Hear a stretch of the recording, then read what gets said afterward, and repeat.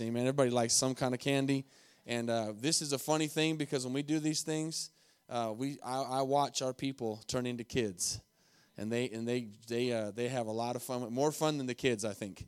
So from 4 to 6, and Kendra wanted me to announce that if you are working and serving, to be here no later than 3, please, to get your stuff ready for that. So come back and help us out. Let's get right into the Word this morning. I want you to go to the book of Hosea, which is a little bit difficult to find, so I'll give you some time.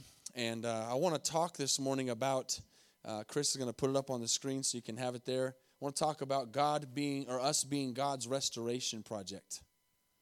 Has anybody ever restored something? Be it something really big or something really small. There's a bunch of people making a lot of money today. Obviously, there are people who restore cars. There are people who restore houses. There are people who have hobbies and have garages and have all these things. But today there's a lot of shows that are very popular, not too far from us, just down in Waco. You know, the Gaines have been doing really well with that show of fixing houses up. Is it Fixer Upper? I love to watch that show. I love to watch that couple. They're believers, strong believers.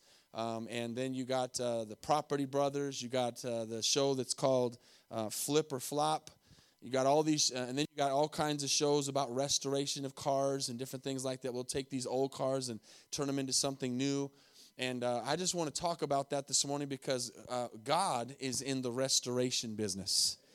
Amen. And every single one of us are a restoration project. And I started thinking about a few things that I've been involved in. Like very recently, obviously, going backwards, I've been involved in a lot of restoration projects over my life. I've never done anything like skyscrapers or anything huge like that, but we've done lots of buildings for churches, this being one of them. But this was a pretty building when we came in, so it wasn't something where we had to make it look nice. It already looked nice. But I thought back to the very first time I ever restored something was a car. And I was not actually the total restorer, but I at 15 years old began to think about having my first car. How many remember your first car? All right.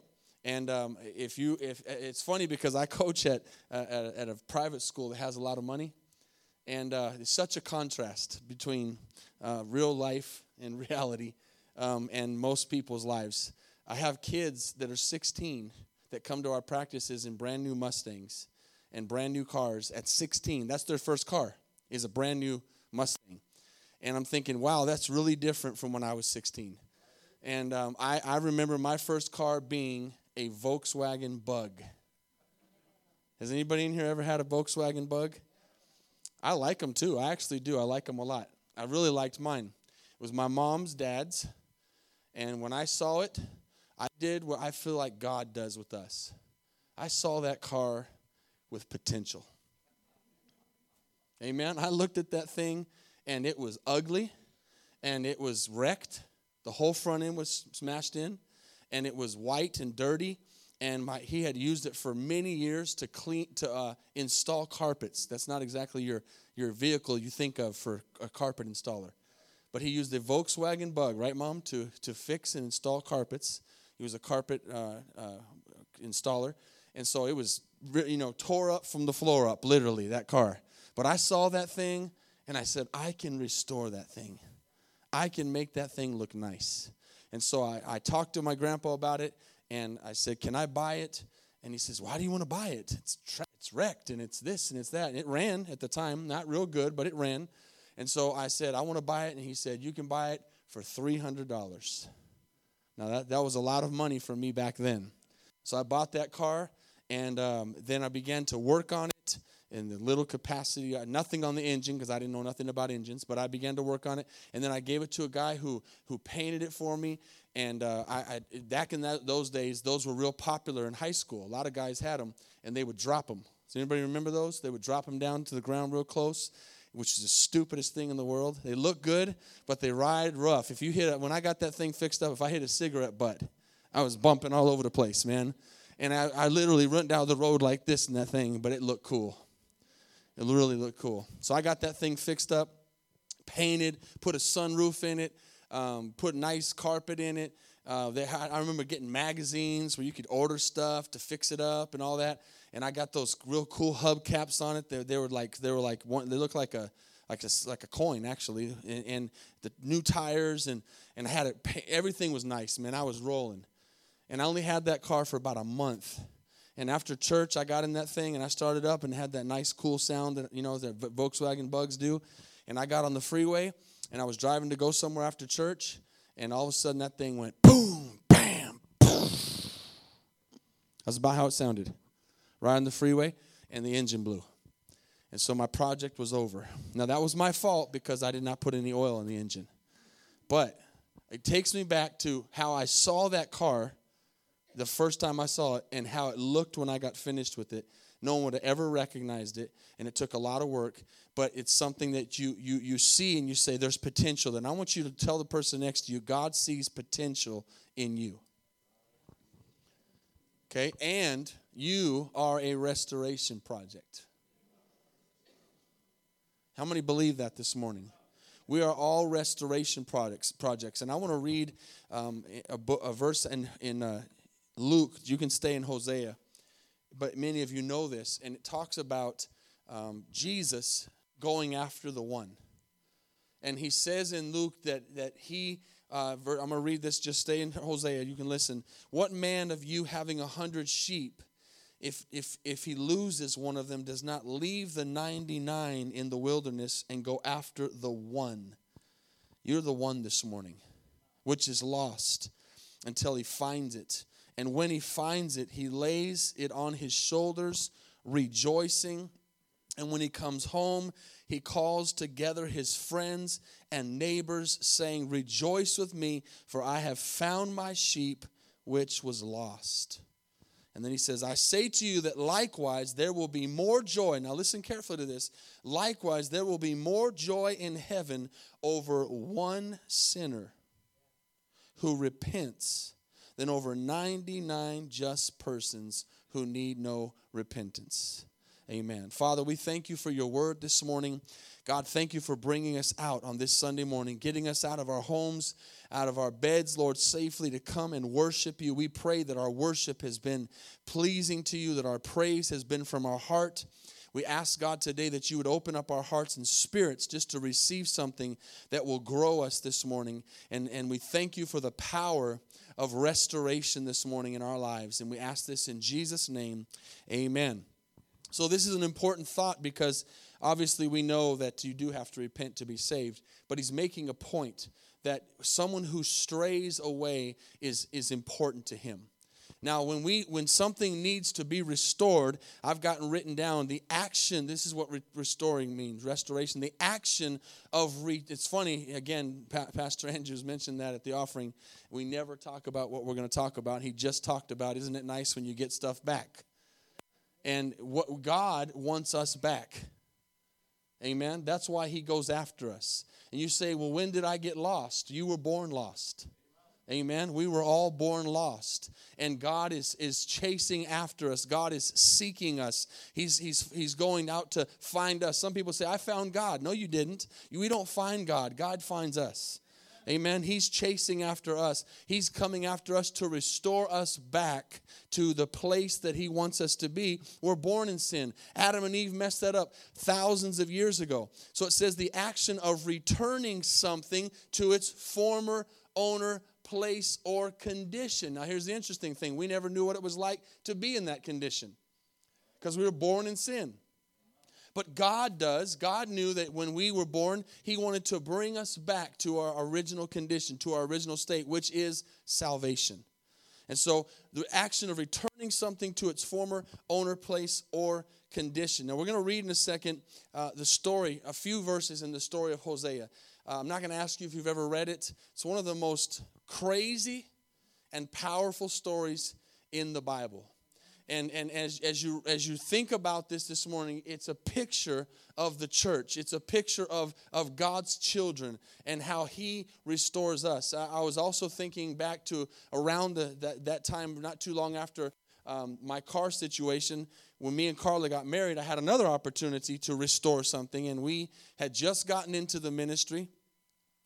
Kristen was she was just born. She was just a baby.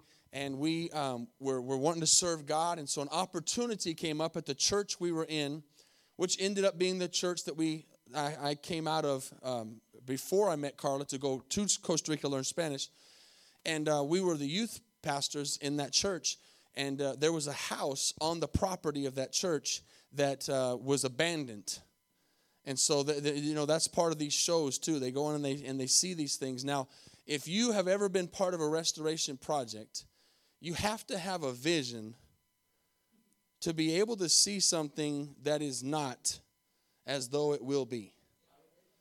And some people are not good at that. Like, I remember the first times that I began to work on things like that with my wife around. I didn't want my wife. I learned the first time. She's gotten better at it over the years, but she didn't have an eye for that. And so I brought her in, and I started telling her the things we were going to do in that first house, and she cried. She cried. She said, I don't want to live in this place, because she was looking at it as it was. I mean, she was young, and she's thinking, really? You want me to live? Now, this is how bad this house was. It was made of adobe, for one. It's in Tucson, Arizona, which means the walls are made out of mud and clay. And it's got a frame. But I remember at one point, just to tell you how bad it was, I won't get into all the details of it, but it was so bad that I remember at one point I had my feet on the ground in the floor. Like the floor was above ground and my feet, I could see the floor. And I remember looking up and I could see the sky. That's how bad the house was. There was a hole in the roof and there was a hole in the floor. I was standing on the floor, working on the floor, and looking up and seeing the sky. And I thought, man, this is going to be some serious restoration. Amen. But she saw that thing and she could not visualize it being done. And I put months and months of work into it. And praise God, we actually moved into that thing and actually lived in that house. And I was just asking her this morning if she remembers it. And she says, oh, yeah, I remember it. And it got to a place of being living. But when you come into a place that's ugly and it's messed up, it's hard sometimes. Like if you've been to our bathrooms back here and you've used the bathrooms, they're real nice. They're real pretty. They got nice wood in there. They're real bright. Those things were a work of restoration. We had to make those things. We had to do lots of digging. Amen, Santos? Lots of digging in the cement and lots of work to. But if you went into that bathroom a month before we finished, you would have thought this is not a bathroom. There was no floor. There was just dirt. It was all cut up and chopped up. And we have pictures. You can get to a place in your walk sometimes where you can think, man, I can't ever get this right. Amen. I can't ever get this right. I remember restoring our tile in our bathroom, in our kitchen. And I remember being at a place. I'm just tying this into your thoughts about how God works on us. And I was at a place, by the way, if you do tile, you don't get paid enough for it.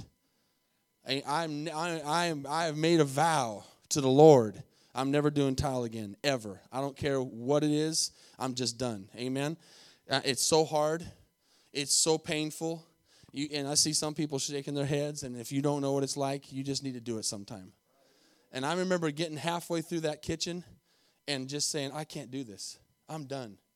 And I thought, I have to get this done. But I wanted to quit. I wanted to give up, and I wanted to be done with it. But, that's sometimes how we are with our walk with God. But thank God, God doesn't look at us and say, I'm done with this person. I quit on this person. This person is just too messed up. I can't do anything with them. How many are thankful that God didn't give up on you this morning? Amen. You were at that place where you needed some serious restoration, and God did not give up on you.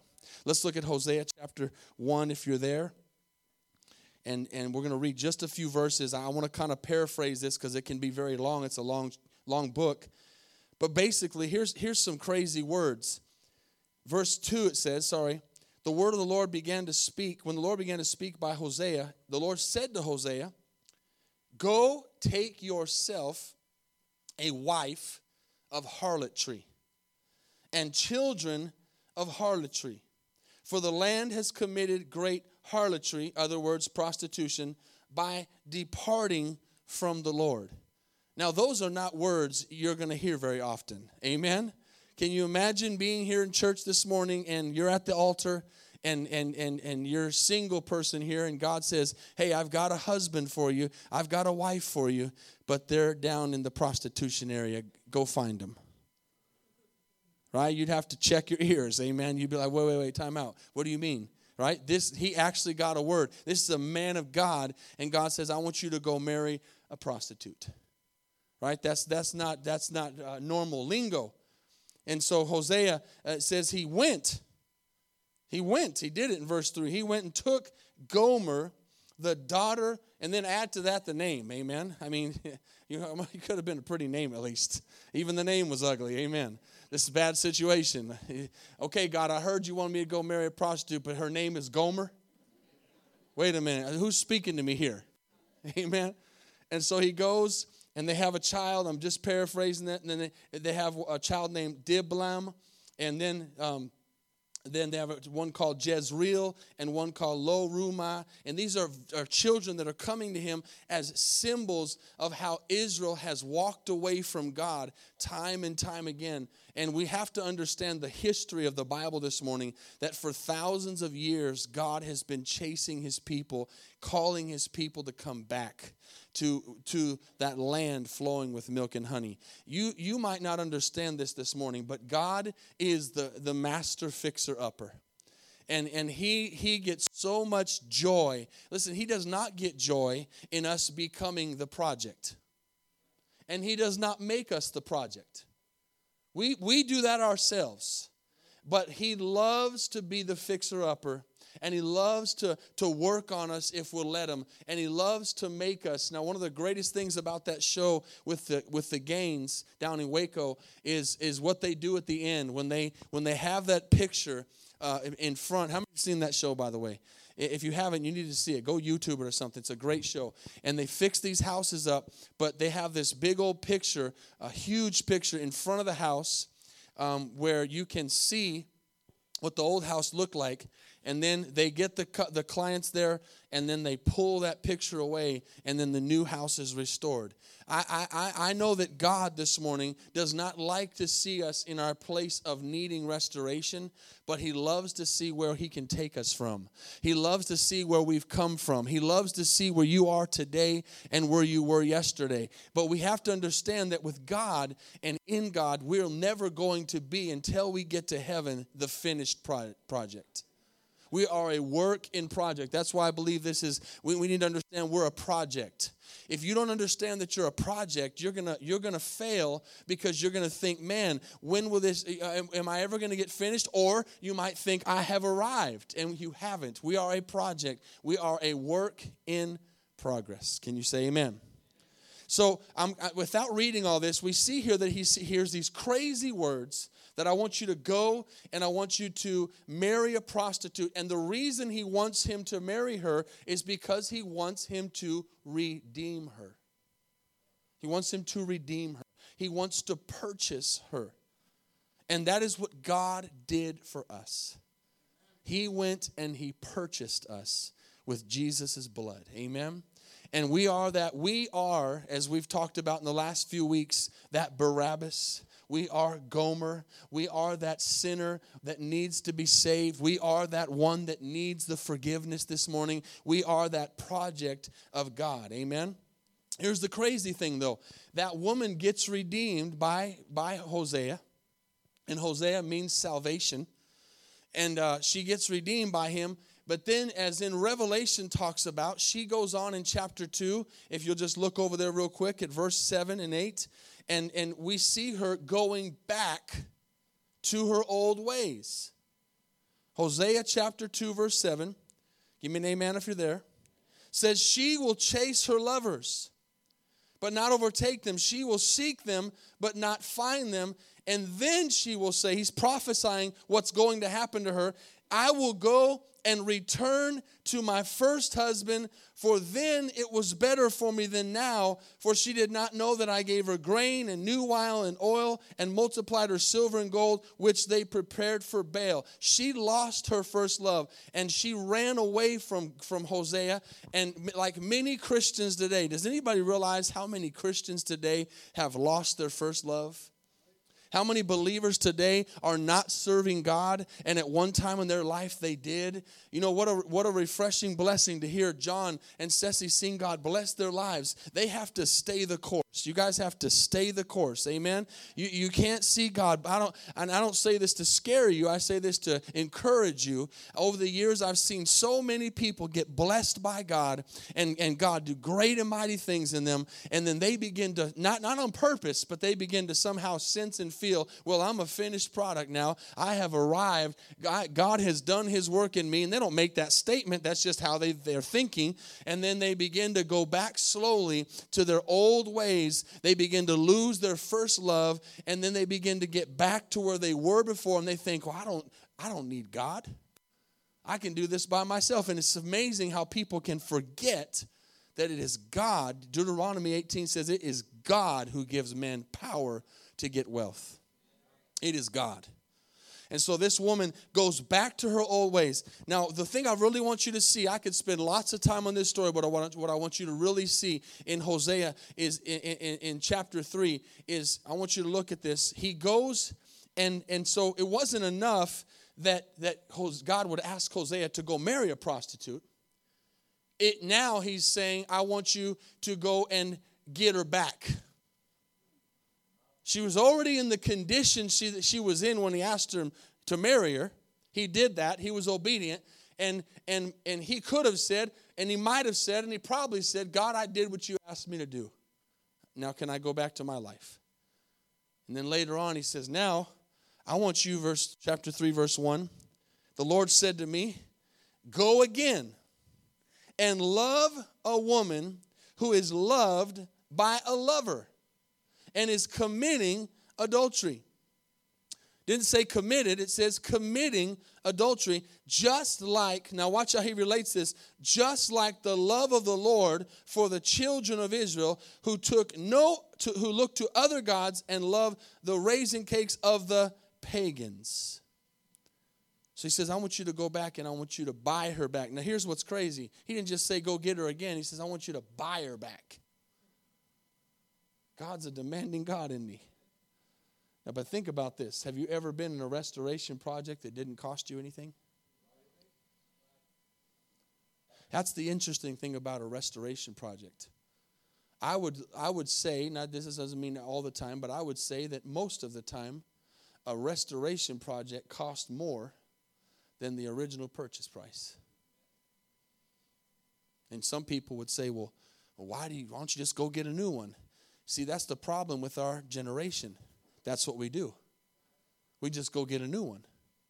If things aren't working out, and here's the thing too, though. I was at my mom and dad's the other day, and we were eating some cake for my sister's birthday, and they have that KitchenAid, what's it called?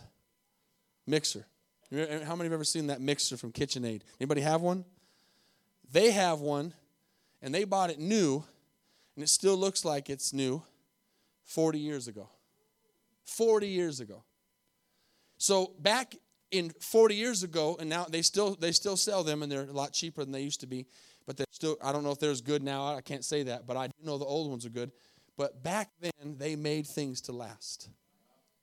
Right? I know people don't like to talk about the good old days, but they made things to last. Now the thing that balances that out is today with technology. For example, you can think about cars. I would say, in general, cars today, and you can argue if you want, but I believe cars today are better because of the technology. Now, they're not easy to work on, but you know, they can put a 100,000-mile warranty on a vehicle now because of the technology, and there's not as much of a space gap between now what could be a car that wasn't that popular back in the day to a Toyota, there's not as much space gap because of the technology. But when it comes to things being built right, back in the day, they built things to last. And so that KitchenAid thing still works as good as it did 40 years ago, and it's probably going to work 40 years from now. But now things are made to where if your phone breaks, you just go get a new one. If whatever it is, it breaks, you just go get a new one. And so restoration is something that's kind of a lost cause, and I kind of relate that to the church is we've kind of just given up on people. And what we really want in the church is we really want to have everybody around us have it all together. And we want to make sure that that if someone tries to come into this place and they look like a restoration project, we want to make sure they don't stay around. Oh, come on, somebody. God, this is a restoration project place. This is a hospital, amen? This is a place where God brings in, and I got news for you. You're a restoration project too. Amen. We are all restoration projects. If you were to look back at what you looked like 6 months or a year or 2 or 5 years ago, you would be like, wow, I did not realize I looked like that. Right? In the spirit. I'm not talking about physical. I'm talking about in the spirit. Can you imagine tonight this morning, if we could throw up on that screen what you look like spiritually when you first came to God? We probably looked like Gomer. Right? A prostitute. Someone who was messed up and tore up and broken and hurt. So now, watch with this, verse 2. He says, I bought her back for 15 shekels of silver and a half homer of barley. Now, I want to read something. Someone kind of put literature to this. And I want you to picture this with me in your mind. This is kind of a cool way that someone grabbed this. Gomer is this is right before Hosea redeems her. It's kind of like someone, I guess they did make a movie out of this actually. I haven't seen it. But this is kind of putting it into play or into a movie. And so she is like most people. A lot of times we don't see the repentance that people have. Now the repentance needs to lead to turning away. But I believe that a lot of people, and I can speak out of this from experience, I believe that a lot of people, when they know they're doing wrong, when I was younger and I was backslidden, I knew I was doing wrong. I knew I was not in the right place, and I knew I needed to change. I believe that Gomer here was praying and saying, God, what am I doing? And help me go back to Hosea, who's been so good to me. And she's having these thoughts. But then she got to go to work. She's got to go to work. And we know what she does. And so she shows up at this place where she works. And I'm going to read this. And so her figure and her countenance wear the pain and the disgrace of her transgressions. And as she walks in to this place, the crowd hushes as she approaches the stage. And they're repulsed from her. And she stares at the ground. And she's prepared to offer herself again to the highest bidder. She shudders herself, braced herself for the reaction from the crowd. And listen to what the seller says. We have a real treat for you tonight, men of Baal. The person snarled. One has come back to us from the ranks of Jehovah. Let me tell you something. I say this all the time. The devil wants Christians to backslide so he can have them as trophies. The devil cannot defeat God. But the devil can use a backslidden Christian as a trophy. And he can wave it in front of God all day long and say, look, I took one of yours. That's the only thing he can do to defeat God. And I guarantee you it bothers God when he does that. So he says, look, we've got one from the ranks of, listen, it says, it seems that even Jehovah's prophets can't keep their own from the power and influence of our great Baal. This one you may remember, she was one of your favorites. And tonight, it is my pleasure to offer to you and to our great Baal, listen, Gomer, the wife of Hosea, the prophet of Jehovah. So he's introducing her as who she was. And liking it. And at this, the crowd goes wild. They're laughing hysterically. And they're thinking, what a joke this Gomer and her prophet husband were. Surely Baal must love what he is seeing now. Can you picture that this morning? A crowd full of people. And they're introducing her and basically saying, look, she's messed up again. Hosea thought he had her. And she's just disgraced, and she's looking down. She's got. Have you ever read or heard the Scarlet Letter? She's got the big A on her clothes, and she's just weeping. And then all of a sudden, though, when all that's going on, from the back, you hear a voice that says, I'll buy her back. I'll buy her back. Can you imagine that? Can you imagine at that moment in that time, with all the sneering and all the laughing going on, a voice in the back says, I'll buy her back. Can you imagine what Gomer felt in her spirit when she heard the voice of her husband who she had left calling her and saying, I'll buy you back? You know, that's the voice that we hear from God when he says, come home. Come home. You've been running long enough. You've been messing up long enough. You've been walking in your vomit long enough. You've been messing with the pigs, like the prodigal son story says, too long. Come home. I bought you. I paid a price for you. I laid down my life for you. Amen. And he buys her back and does a miraculous thing for her. And then it says in verse 5, afterward the children of Israel shall return and seek the Lord their God and David their king, and they shall fear the Lord and his goodness in the latter days. The missionary Jim Elliot wrote this. He was martyred by his own people he was ministering to. He said, most laws condemn the soul and pronounce sentence. The result of the law of God is perfect. Listen, it convicts but forgives. It restores more than abundantly what it takes away. See, God is a restorer. And if you think about this thing this morning of what I'm talking about, God restores back always better than it was in its prior condition. Amen. I mean, you look at those cars that the people restore, and they put better stuff in. It's original parts, but it's new. It's better. It works. They shine it up. They make it look good. And the same with the house. If they go in there and restore a house that's messed up, man, they go in there and they build that frame better. They're using better materials the second time, and they're doing things to make it last, and they're restoring that thing not just to its original condition, but to a better condition than it was. Amen. So then we think about the story as I'm beginning to wrap this up quickly again of David. What a great example of somebody who made great mistakes but was redeemed. Now I want you to know this morning, God can redeem and restore anybody. Anybody. The only thing we have to do is be willing to be restored. Amen. We have to be willing to be that project.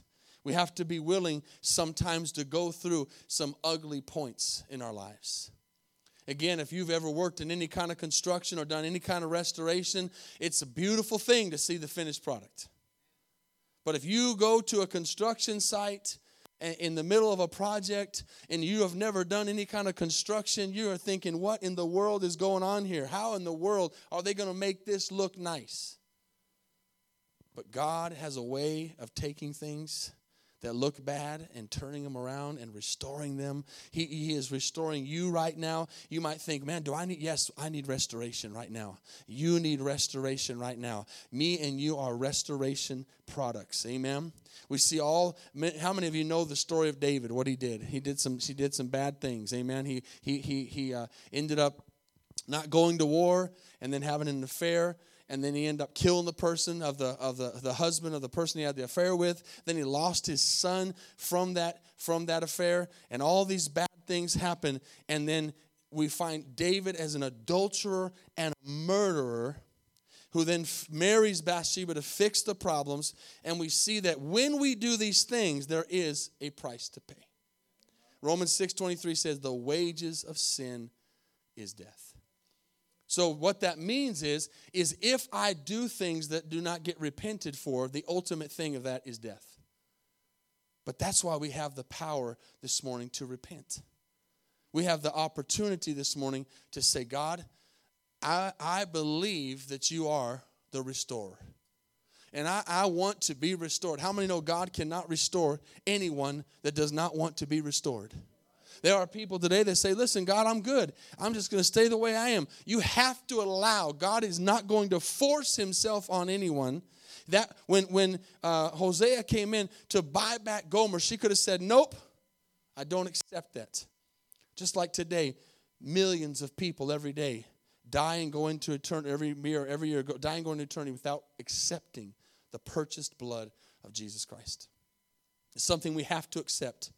So let's close in this. He says in Psalms 51, you know this verse. He says, create in me, David says, a clean heart, O God, and renew a steadfast spirit within me. Don't cast me away from your presence. Don't take your Holy Spirit from me. And then he says these words, restore to me the joy of your salvation. Restore to me the joy of your salvation and uphold me by your generous spirit. Now here's the awesome thing about God. We hear the verse, for the wages of sin is death. The devil would like us to stay right there and have that verse etched in the top of our head and have us think, oh man, I'm dead, I'm done, it's over. The wages of my sin are killing me. But how many know that that verse has a second part? Does anybody know that that verse has a second part? For the wages of sin is death, but the gift of God is eternal life. So we have the wages of sin. We have a messed up life. We have a heart that's broken. We have wounds that need to be healed. We have made many mistakes. But the gift of God is eternal life through Jesus Christ, our Lord. Charles Spurgeon said, our sinful ways can sap our joy. This is speaking to somebody. And isolate us from the Lord. Our sinful ways can sap our joy and isolate us from the Lord. When you are sinning and doing something you know you're not supposed to do, and I'm talking about habitual sin. I'm not talking about making a mistake. I'm talking about when you're living in something you know you're not supposed to be doing. It saps the joy out of you. Some people think, how come I can't get my joy? Because you need to do what Charles Spurgeon then said. He said, confession and repentance, though, provide the way to be restored. Confession and repentance. We must confess and we must repent. You've got to be sorry. You've got to say, Lord, I am a project. I need work. Work on me. Come in and tear. Now here's the thing. What happens in a restoration project? Before something is restored, things must be torn up. I think a lot of people don't ever become the restoration project God wants them to be because they won't allow God to come in and tear some things up. See, God's not going to do things cosmetically. If you've ever worked in any kind of construction and you want to get something done, you can do things in a cosmetic way. Meaning it can look good. And if it's not structural, it's not a big deal. But if you're dealing with something structural that can fall or something that could be dangerous, you got to do it right. But it can be easy to just say, well, no one's going to see behind that wall over there, so we can cosmetically cover it up and we can fill that in and you can get that way. But if you really are going to have God do a work in you, you have to say, God, you can't say, God, fix me up on the outside. And you can come in this room and work on this project if you want, but that room over there, you got to stay away from, because if you go in there, you might start destroying some things and tearing some things up that I really need and I really like. And so you can come in, but you can't remodel everything.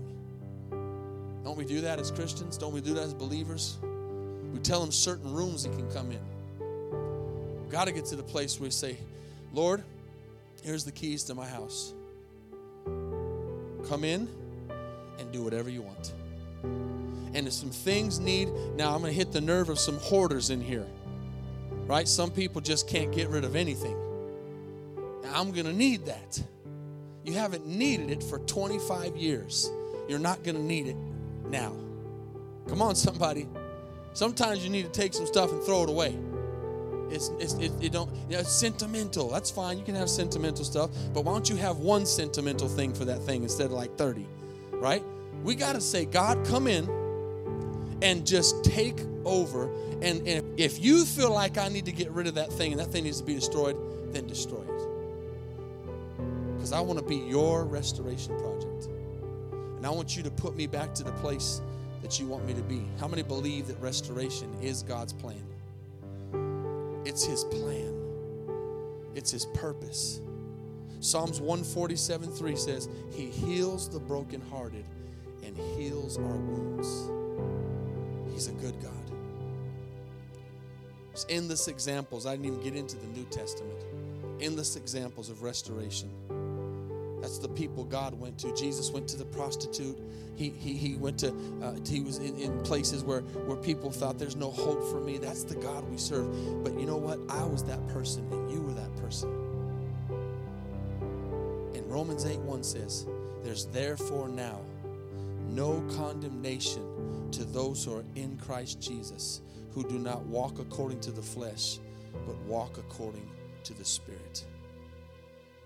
How many will let God come in? How many will let Jesus be your foreman this morning?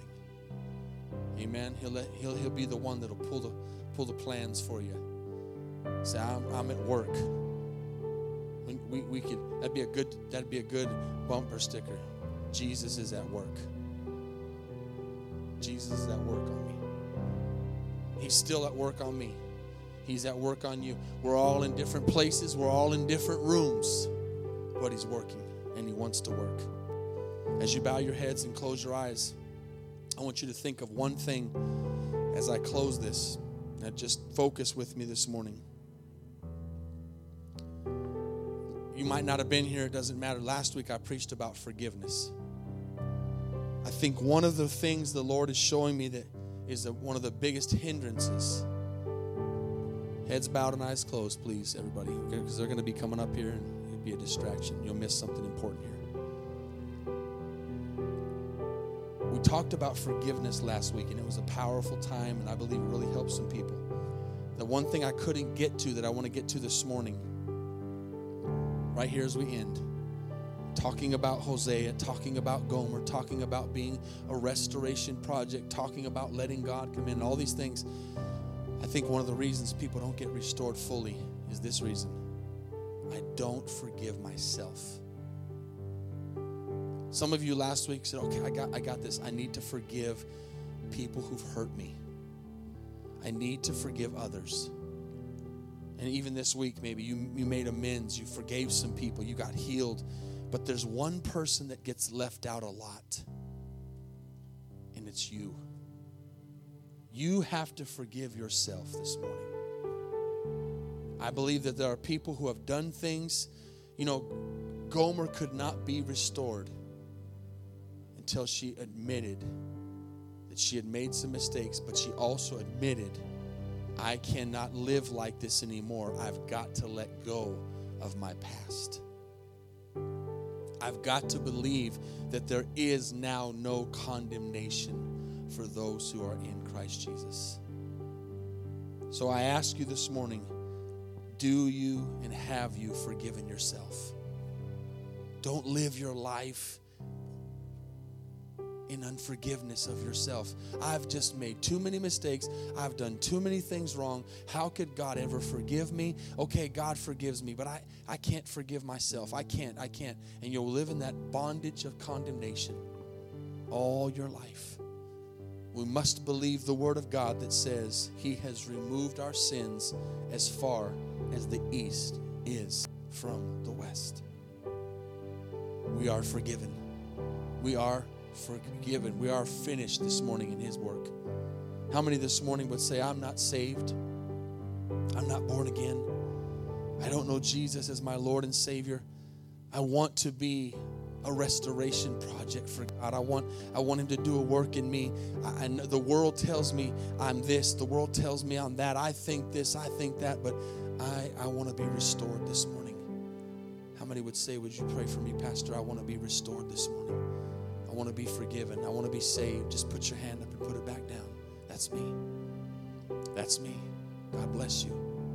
I want to be restored. I want to be forgiven. I want a new life. I'm tired of walking under this bondage and this condemnation and this feeling that I'm not good enough. I'm done with that. God, help me. As we stand to our feet this morning, Maybe you're that prodigal child and you need to get right with the Lord. You need to say, Lord, I'm not going to run anymore. Amen. I don't know your heart. You don't know my heart. We can't see each other's hearts. We can't see what's going on the inside. But I do know that God's working this morning. I do know that His Holy Spirit is working on us. And now, at this time of the service, is the moment that you can work on you can let God work on you. This is the beginning where you say, Lord, I'm going to go pray. I'm going to pray at my seat. I'm going to speak to you while they begin to sing a song in a minute. And He can begin to come in and say, okay, here's where I want to start. And He might start in an area that seems painful. Let Him come in. Let Him work on you. And realize that if you've ever done a project, in the end, it's going to look good. Might not look good in the middle, but it's going to look good at the end because God is the ultimate restorer. Amen. And He does good work. And the Bible even says, he who has began a good work in us, He will complete it. So He's not going to leave us to go work on somebody else. The only time the project stops is when we stop Him. When we stop giving Him permission to come in. Every day you got to say, Lord, come on in.